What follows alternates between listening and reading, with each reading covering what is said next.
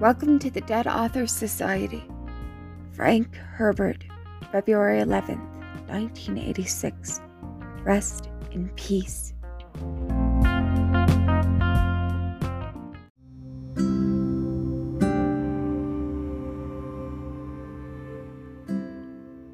Dune, Messiah.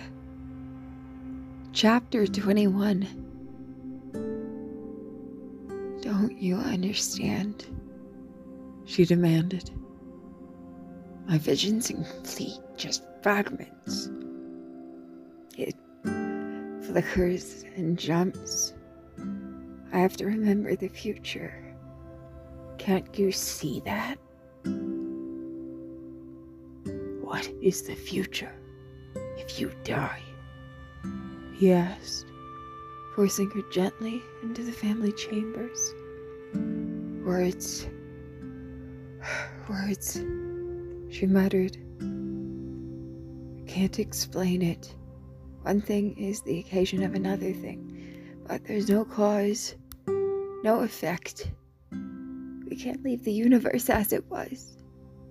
Try as we may, there's a gap. Stretch out here, he commanded. He is so dense, she thought. Cool shadows enveloped her. She felt her own muscles crawling like worms. A firm bed that she knew to be insubstantial. Only space was permanent.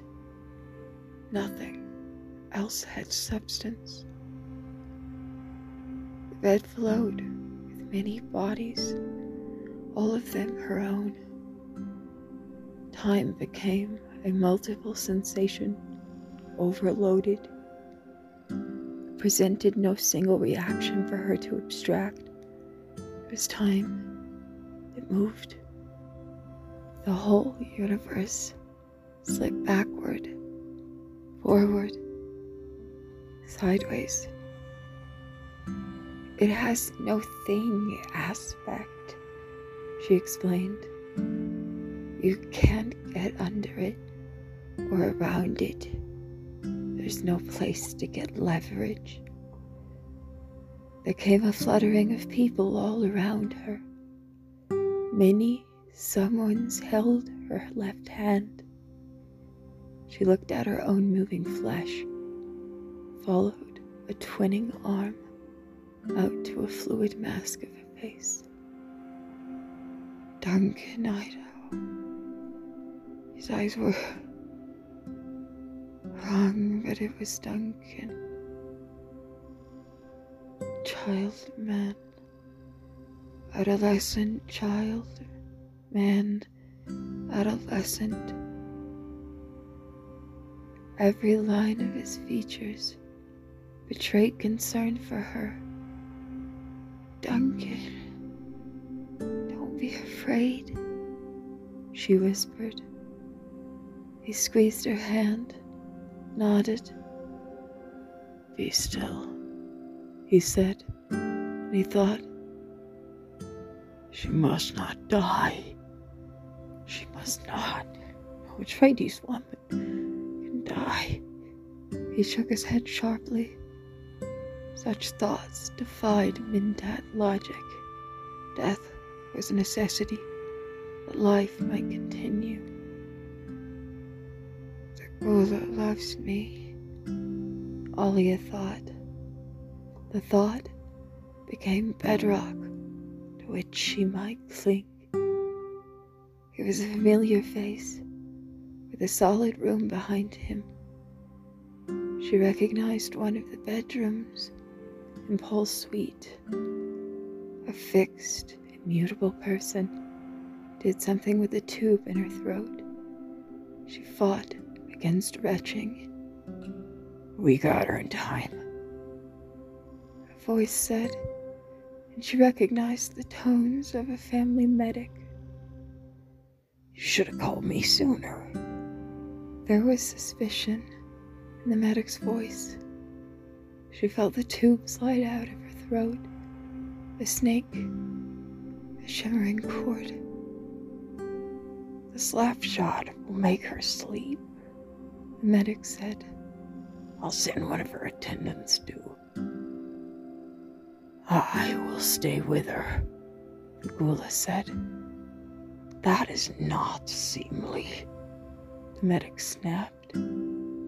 Stay, Duncan, Alia whispered. He stroked her hand to tell her he'd heard.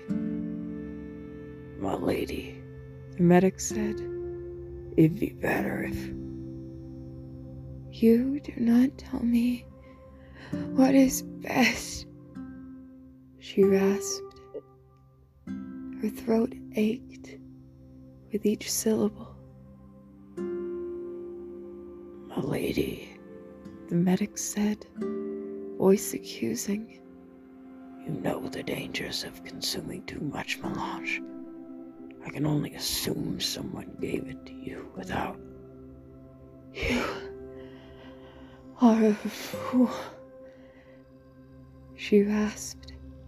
But you deny me my visions. I knew what I took and why.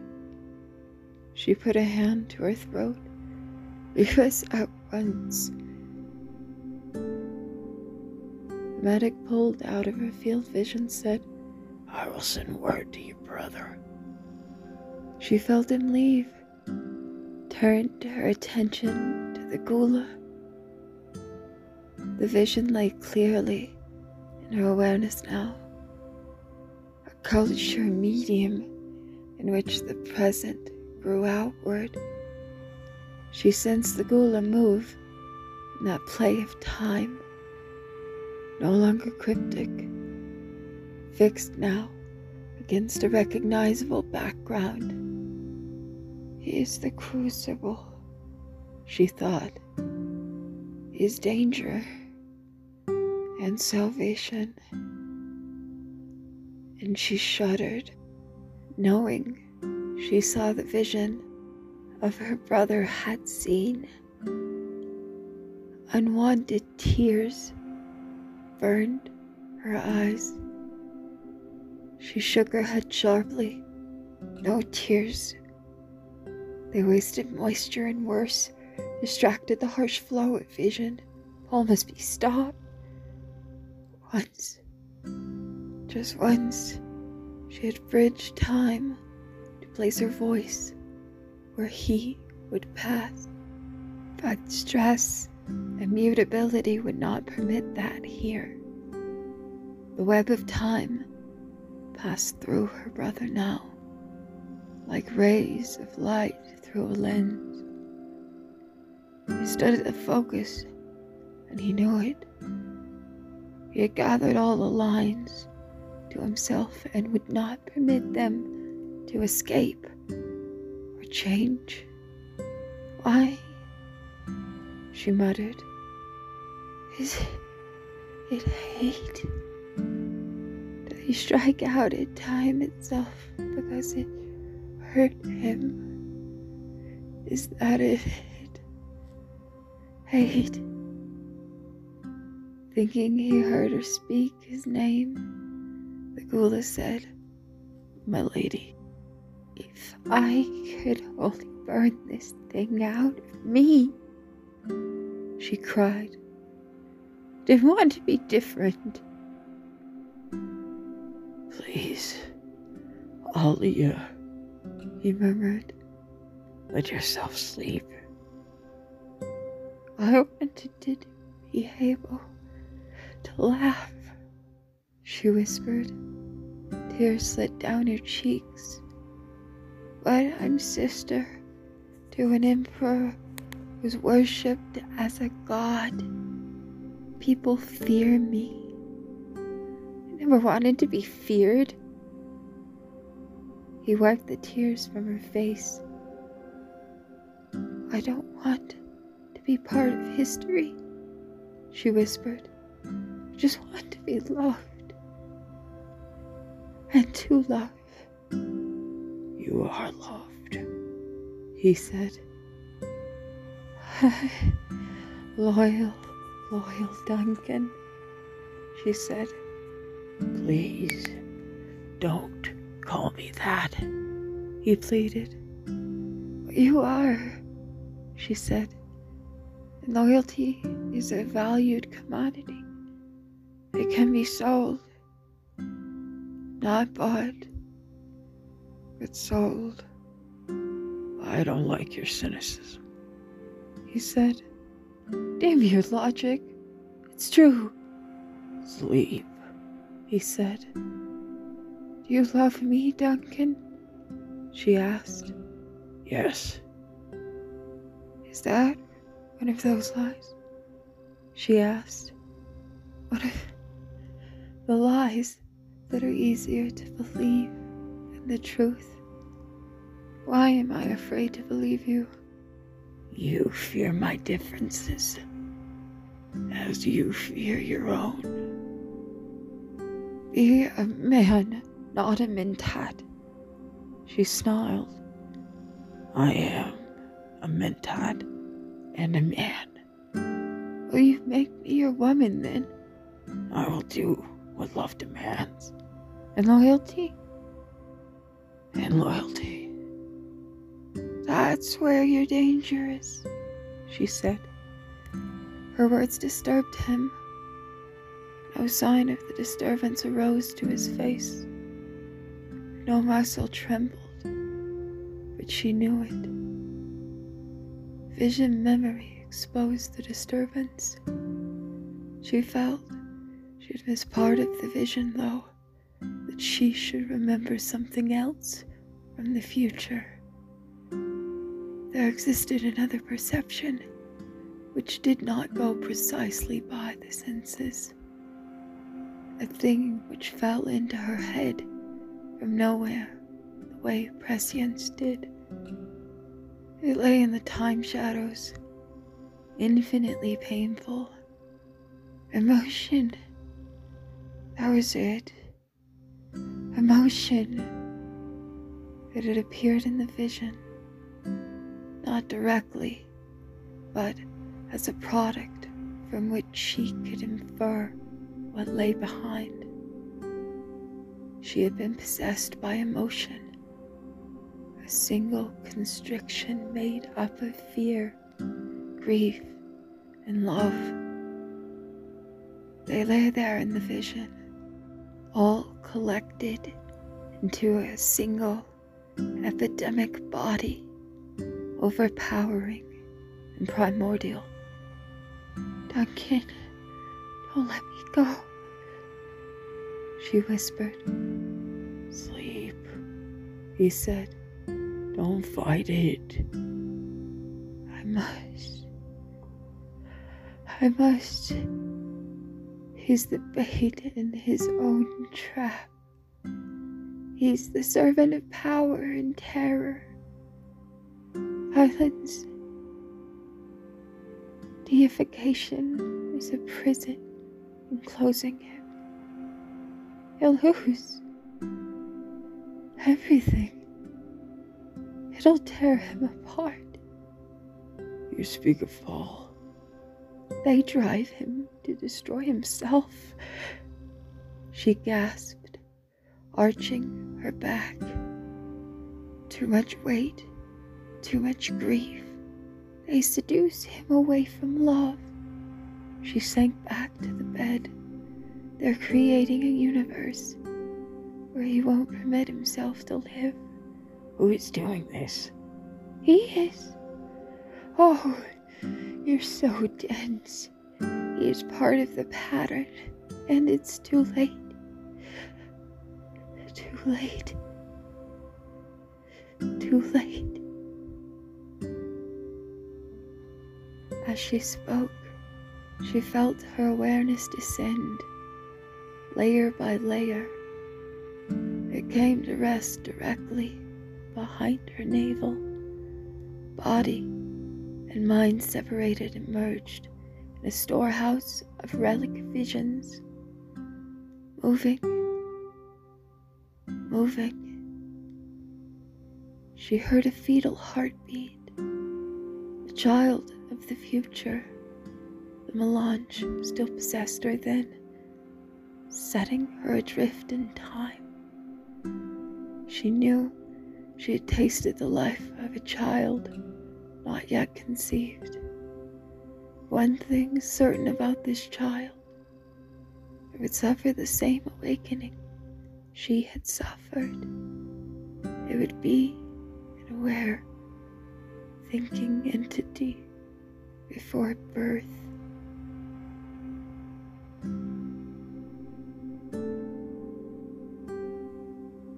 There exists a limit to the force even the most powerful may apply without destroying themselves. Judging this limit is the true artistry of government. Misuse of power is the fatal sin. The law cannot be a tool of vengeance, never a hostage, nor a fortification against the martyrs it is created. You cannot threaten any individual and escape the consequences. Deep on Law, the Stilgar commentary. Chani stared out at the morning desert framed in the vault cleft below Siege de Bur. She wore no still suit, and this made her feel unprotected here in the desert. The Siege grotto's entrance lay hidden in the buttressed cliff above and behind her. The desert. The desert. She felt that the desert followed her wherever she had gone. Coming back to the desert was not so much a homecoming as a turning around to see what had always been there. A painful constriction surged through her abdomen. The birth would be soon. She fought down the pain, wanting this moment alone with her desert. Dawn still gripped the land. Shadows fled among the dunes and terraces of the shield wall all around. Daylight lunged over the high scarp and plunged her up to eyes in a bleak landscape stretching beneath a washed blue sky. The scene matched the feeling of dreadful cynicism which had tormented her since the moment she'd learned of Paul's blindness. Why are we here? She wondered. It was not a hijrah, a journey of seeking. Paul sought nothing here, except perhaps a place for her to give birth. He had summoned odd companions for this journey, she thought. Bijaz, the Tililaxu dwarf, the Gular, Hate, who might be Duncan Idaho's revenant, Edric, the guild steersman, ambassador, Guys Helen Moim, the Bene Gesserit Reverend Mother he so obviously hated, Lichna, Oldjam's strange daughter, who seemed unable to move beyond the watchful eyes of guards, Stilgar, her uncle of the Nabs, and his favorite wife, Hara, and Larulian, Alia. The sound of wind through the rocks accompanied her thoughts. The desert day had become yellow on yellow, tan on tan, gray on gray. Why such a strange mixture of companions? We have forgotten, Paul said in response to her question, that the word company originally meant traveling companions. We are a company. But what value are they? There. He'd said, turning his rifle sockets toward her. We've lost that clear, single note of living. If it cannot be bottled, beaten, pointed, or hoarded, we give it no value. Hurt, she'd said. That's not what I meant. Ah, dearest one, He'd said, soothing. We are so money rich and so life poor. I'm evil, obstinate, stupid.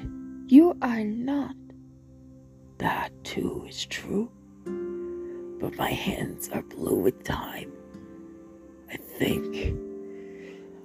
think I tried to invent life, not realizing it had already been invented. And he touched her abdomen to feel the new life there. Remembering, she placed both hands over her abdomen and trembled, sorry that she'd asked Paul to bring her here. The desert wind had stirred up evil odors from the fringe plantings, jankered the dunes at the cliff base. Fremen superstition gripped her. Evil odors, evil times. She faced into the wind, saw a worm appear outside the plantings. It arose like the prow of a demon ship out of the dunes, threshed sand, smelled the water deadly to its kind, and fled beneath a long burrowing mound. She hated the water then, inspired by the worm's fear. Water, once the spirit soul of Arrakis, had become her poison. Water brought pestilence. Only the desert was clean. Below her, a Fremen work gang appeared. They climbed to the siege's middle entrance. She saw that they had muddy feet. Fremen with muddy feet. The children of the siege began singing to the morning above her, their voices piping from the upper entrance. The voices made her feel time fleeing from her like hawks before the wind. She shuddered. What storms did Paul see with his eyeless vision? She sensed a vicious madman in him, someone weary of songs and polemics. The sky, she noted, become crystal gray, filled with alabaster rays, bizarre designs etched across the heavens by wind-borne sand. A line of gleaming white in the south caught her attention. Eves, suddenly alerted, she interpreted the sign. White sky in the south, shy halutes at mouth. A storm came, big wind. She felt the warning breeze, a crystal blowing of sand against her cheeks. The incense of death came on the wind, odors of water flowing in quanons, sweating sand, flint, the water. That is why Shia Hulud sent his Coriolis wind. Hawks appeared in the cleft where she stood, seeking safety from the wind. They were brown as the rocks, with scarlet in their wings. She felt her spirit go out to them. They had a place to hide. She had none.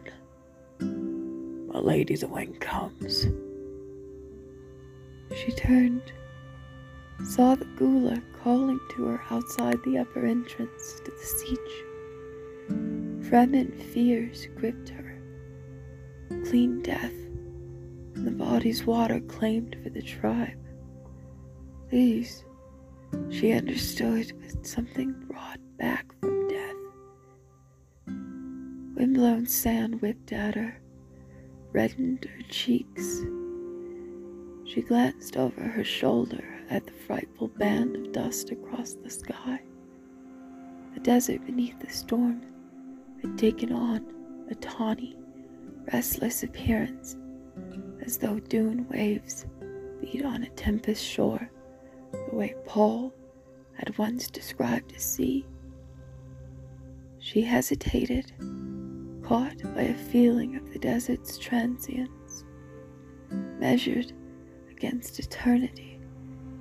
This was no more than a cauldron. Dune surf thundered against cliffs. The storm out there had become a universal thing for her. All the animals hiding from it. Nothing left of the desert but its own private sounds. Lone sand scraping the long rock. A wind surge whistling. The gallop of a boulder tumbled suddenly from its hill. Then, somewhere out of sight, a calf-sized worm thumping its idiot way all right, and slithering off to its dry depths. There was only a moment as her life measured time, but in that moment, she felt this planet being swept away. Cosmic dust, part of other waves. We must hurry, the Gula said, from right beside her. She sensed fear in him then, concern for her safety.